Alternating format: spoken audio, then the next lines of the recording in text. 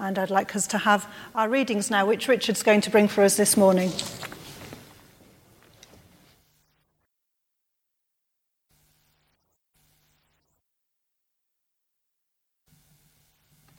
The first reading is from Acts chapter 16, verses 9 to 15, and can be found on page 145 in the New Testament section of the Bible.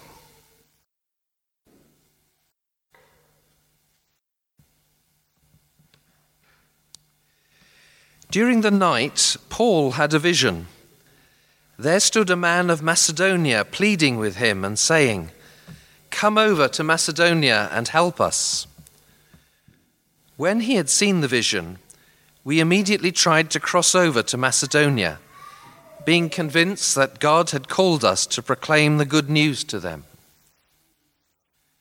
We set sail from Troas and took a straight course to Samothrace, the following day to Neapolis, and from there to Philippi, which is a leading city of the district of Macedonia and a Roman colony. We remained in this city for some days. On the Sabbath day, we went outside the gate by the river, where we supposed there was a place of prayer, and we sat down and spoke to the women who had gathered there. A certain woman named Lydia, a worshipper of God, was listening to us. She was from the city of Thyatira and a dealer in purple cloth. The Lord opened her heart to listen eagerly to what was said by Paul. When she and her household were baptized, she urged us, saying, "If you have judged me to be faithful to the Lord, come and stay at my home." And she prevailed upon us. And the second reading is from Luke chapter 24, verses 44 to 49.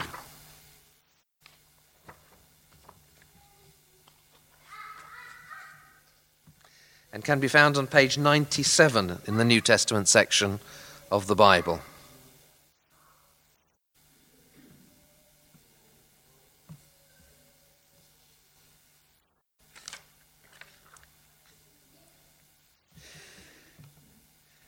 Then he said to them, "These are my words that I spoke to you while I was still with you, that everything written about me in the law of Moses, the prophets, and the Psalms must be fulfilled." Then he opened their minds to understand the scriptures, and he said to them, "Thus it is written, that the Messiah is to suffer and to rise from the dead on the third day, and that repentance and forgiveness of sins is to be proclaimed in his name to all nations, beginning from Jerusalem. You are witnesses of these things. And see, I am sending upon you what my Father promised. So stay here in the city until you have been clothed with power from on high." This is the word of the Lord.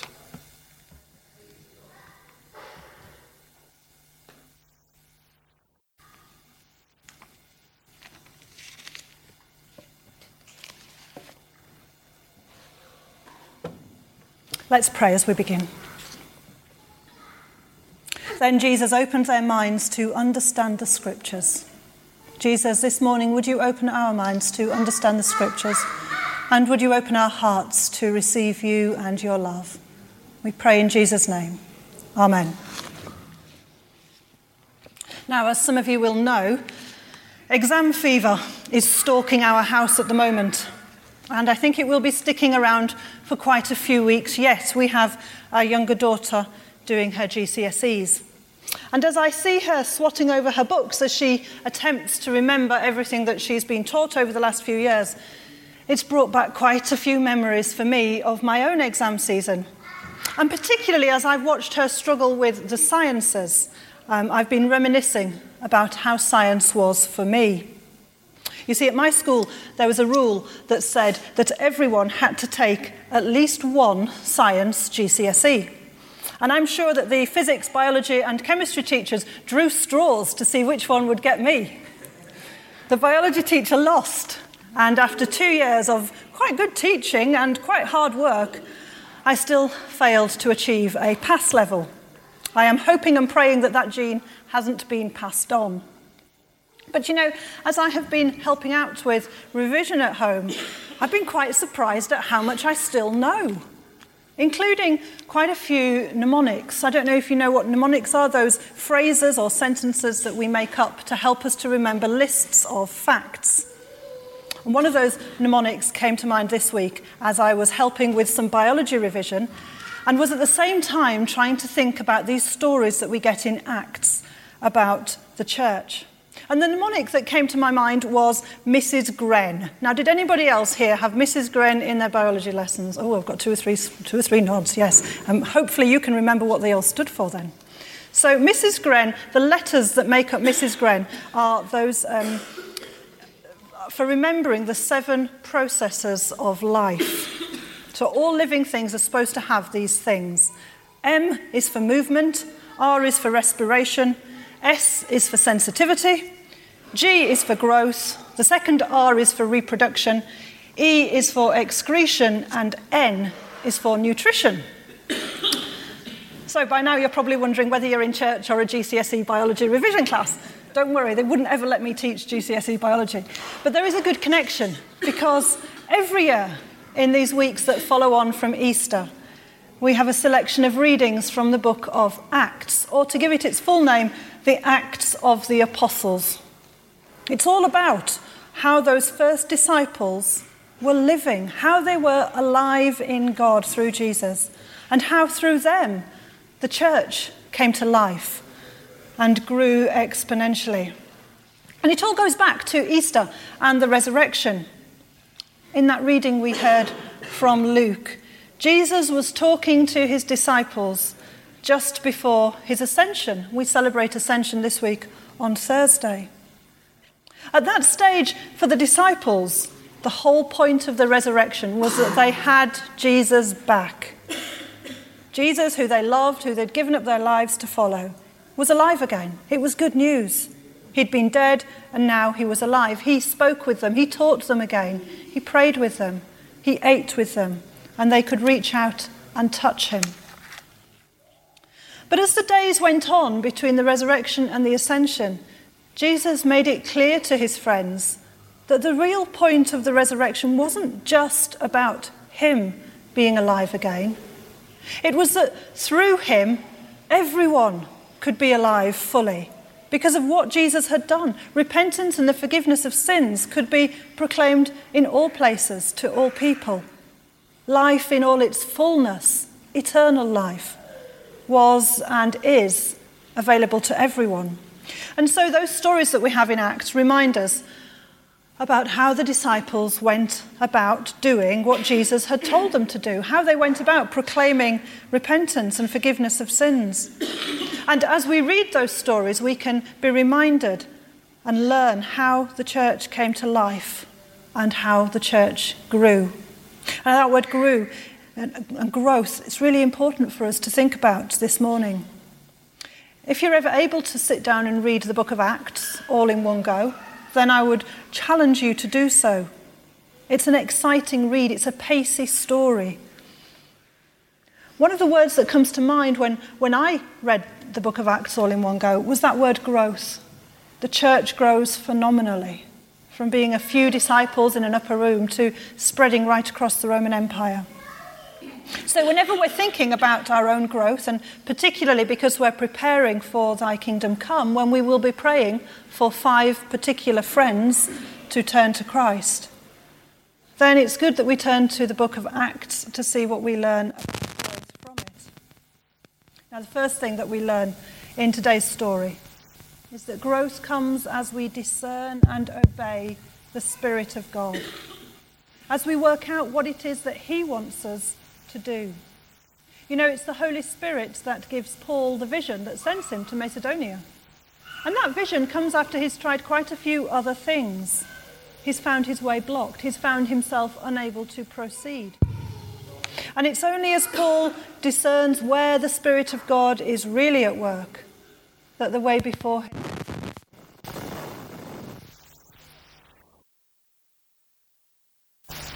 finding out what God wants. I think it's the hardest part of being a Christian. So it's quite encouraging to know that Paul struggled with it too. And he struggled with it by trying things out. You know, discernment doesn't mean sitting around doing nothing and waiting for God to put a message in the sky telling you what to do or who to speak to. Most often, in my experience, discernment comes as a result of trying out things that we think might be from God. Sometimes we find that the way is blocked. Just as Paul did, we find ourselves unable to proceed. Sometimes we find that we have to go back and pray again to find a better way, to find God's way, to find a clearer way of doing things. But growing begins with that discernment, with finding out what God wants us to do, who God wants us to speak to, and where he wants us to put ourselves. And then when we know that, of course, like Paul, we have to respond with obedience. When Paul gets his vision, they're all in agreement that this is a clear sign from God, that they are to go to Macedonia. And so they head straight for Philippi, to the leading city, and to a very pro-Roman colony. Because they're doing what God wants them to do, the way is clear. Their travel is direct. God is with them and has gone ahead of them to prepare hearts and minds to receive him. And they meet Lydia, a woman who is already a worshipper of God, but whose heart was ready to be opened to the good news about Jesus. It's just the same for us today.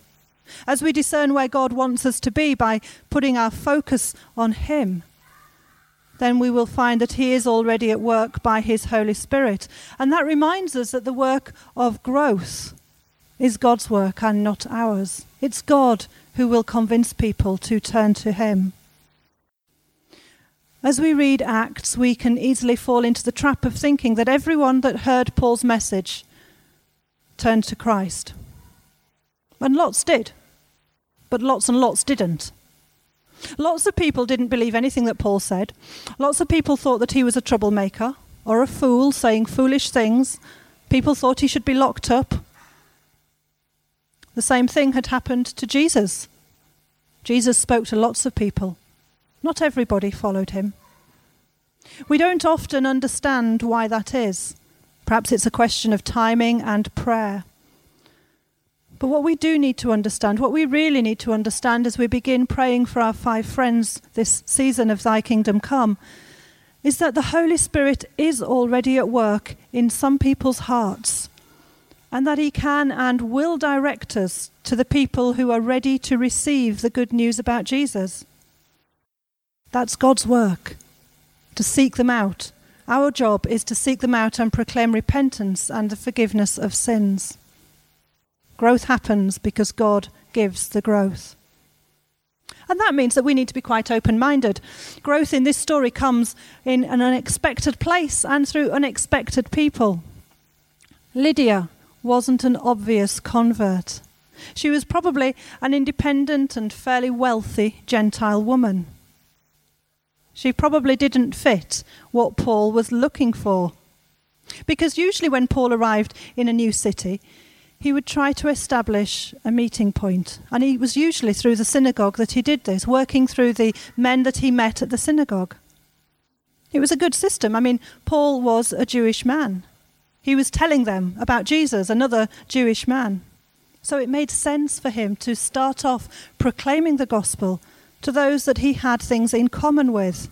That was his expectation. That was the area he expected to work in. But in Philippi, there is no mention of a synagogue. That suggests that there weren't enough men to form a synagogue. There was a minimum number required. But instead, there was an established meeting place for prayer. Interesting that it's down outside the city, by the river. And so on the Sabbath day, that's where Paul and his friends head, outside the boundaries of the city, outside the boundaries of their expectations. And they speak to the women, even further outside the boundaries of their culture. But that is where God is at work. That is where hearts and minds are ready to receive him, in the unexpected places and with unexpected people. And Lydia hears and accepts what they have to say. And she and her household are baptized, and she invites Paul and his friends to stay with her. Paul has established his base in the city, and Lydia continues to be a faithful supporter of his work as the church in Philippi comes to life and begins to grow. Interesting, isn't it, that as soon as Lydia is baptized, the first response she wants to make to the gospel is to offer hospitality and generosity. Perhaps this is a real response to being fully alive in Christ. So according to the stories in Acts, and I've picked one, but I could have picked others, the early church grew because the followers of Jesus proclaimed repentance and the forgiveness of sins to those in whom the Holy Spirit was already at work. And as they heard and received Jesus into their hearts, they began to experience what it meant to be fully alive in God. And their lives were changed, and growth happened. Becoming fully alive in God. I wonder this morning whether you are feeling fully alive in God. Are you? Are you feeling fully alive in God? What does that actually mean? Well, I think that takes us right back to Mrs. Gren and the biology revision. What are those essential signs that we are alive? Well, M was for movement. Things that are alive move. If we're alive in God, there should be some evidence of movement within our spiritual life. We should be making progress with our discipleship. We should, over time, becoming more and more like Jesus. Our characters should be changing noticeably.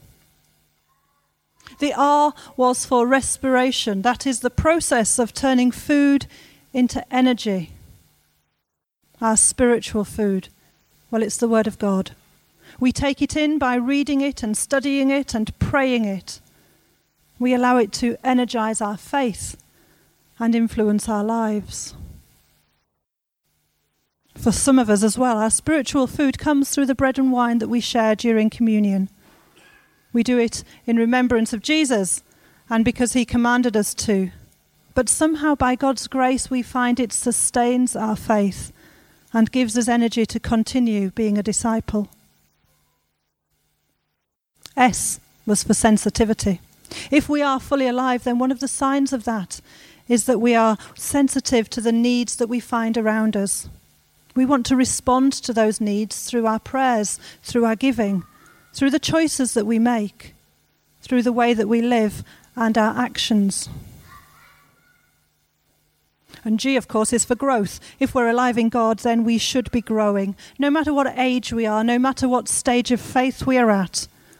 Just as the church in Acts grew, so we should grow.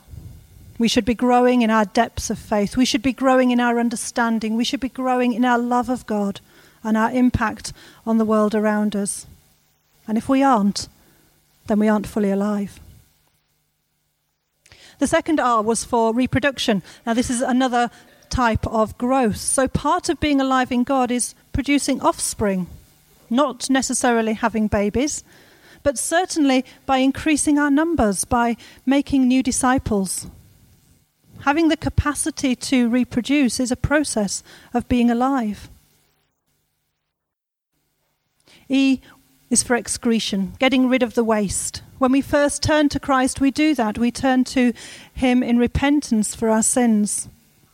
But we all know that we carry on messing up, and we need to continue receiving God's mercy of asking him to take the rubbish of our lives away and asking for his help in not going back to those things that we have done. And finally, the N, well, it's for nutrition. Everything that is alive needs to have the right balance of food in order to thrive. We all know that.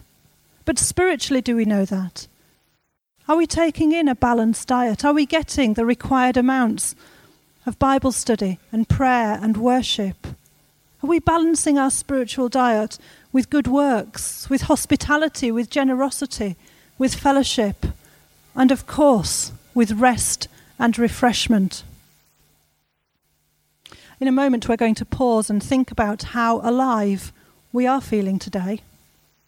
But before we do that, and for the benefit of any biology teachers that might be here this morning, I need to add another letter, because somehow between 1988 and 2019, another essential life process has been added to the list. Apparently, Mrs. Gren has become Mrs. Grine.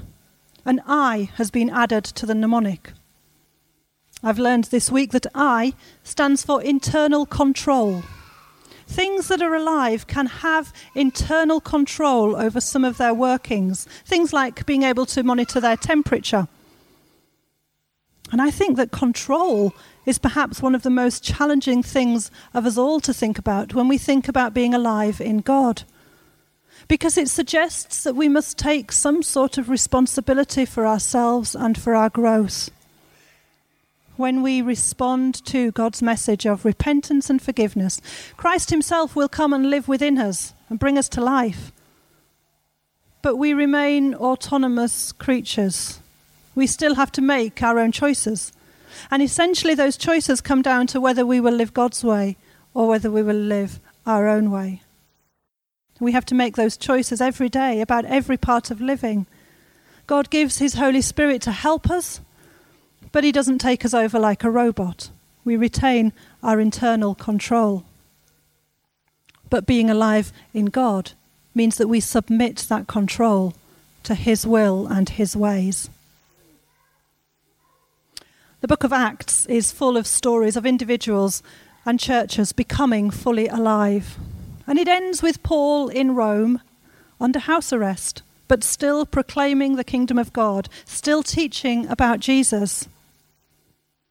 But the Acts of the Apostles doesn't finish with the end of the book. They still continue today. We might not think of ourselves as apostles, but we are their descendants. We stand on their shoulders. And just as they were fully alive in God, so should we be. Our call is to continue the work that they began, proclaiming the kingdom of God and teaching about repentance and the forgiveness of sins through Jesus. As we've heard this morning, that work begins by discerning where the Spirit of God is at work, going to where hearts and minds are ready to be opened to his love, even when they aren't the ones that we expected or in places we expected to go.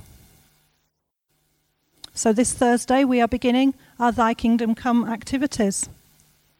They will give us an amazing opportunity to grow as we pray for other people whose hearts and minds God is already at work in, to come to know what it means to be fully alive in God themselves. So perhaps between now and Thursday, as Thy Kingdom Come starts, we need to be praying to the Holy Spirit to show us which people he wants us to be praying for, which people are ready to come to know God themselves.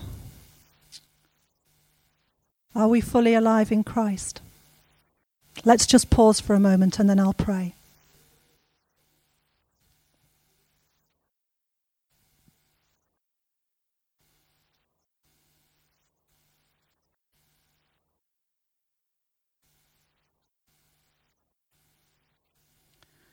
Father God, we thank you that through Jesus we can be fully alive.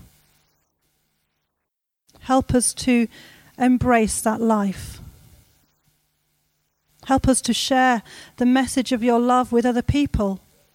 Help us to know who those people are that you are already at work within. And go before us to prepare the way so that when we tell them about how much you love them, they will be ready to respond. And Father, help us each this morning to be more fully alive in you through Jesus. Amen.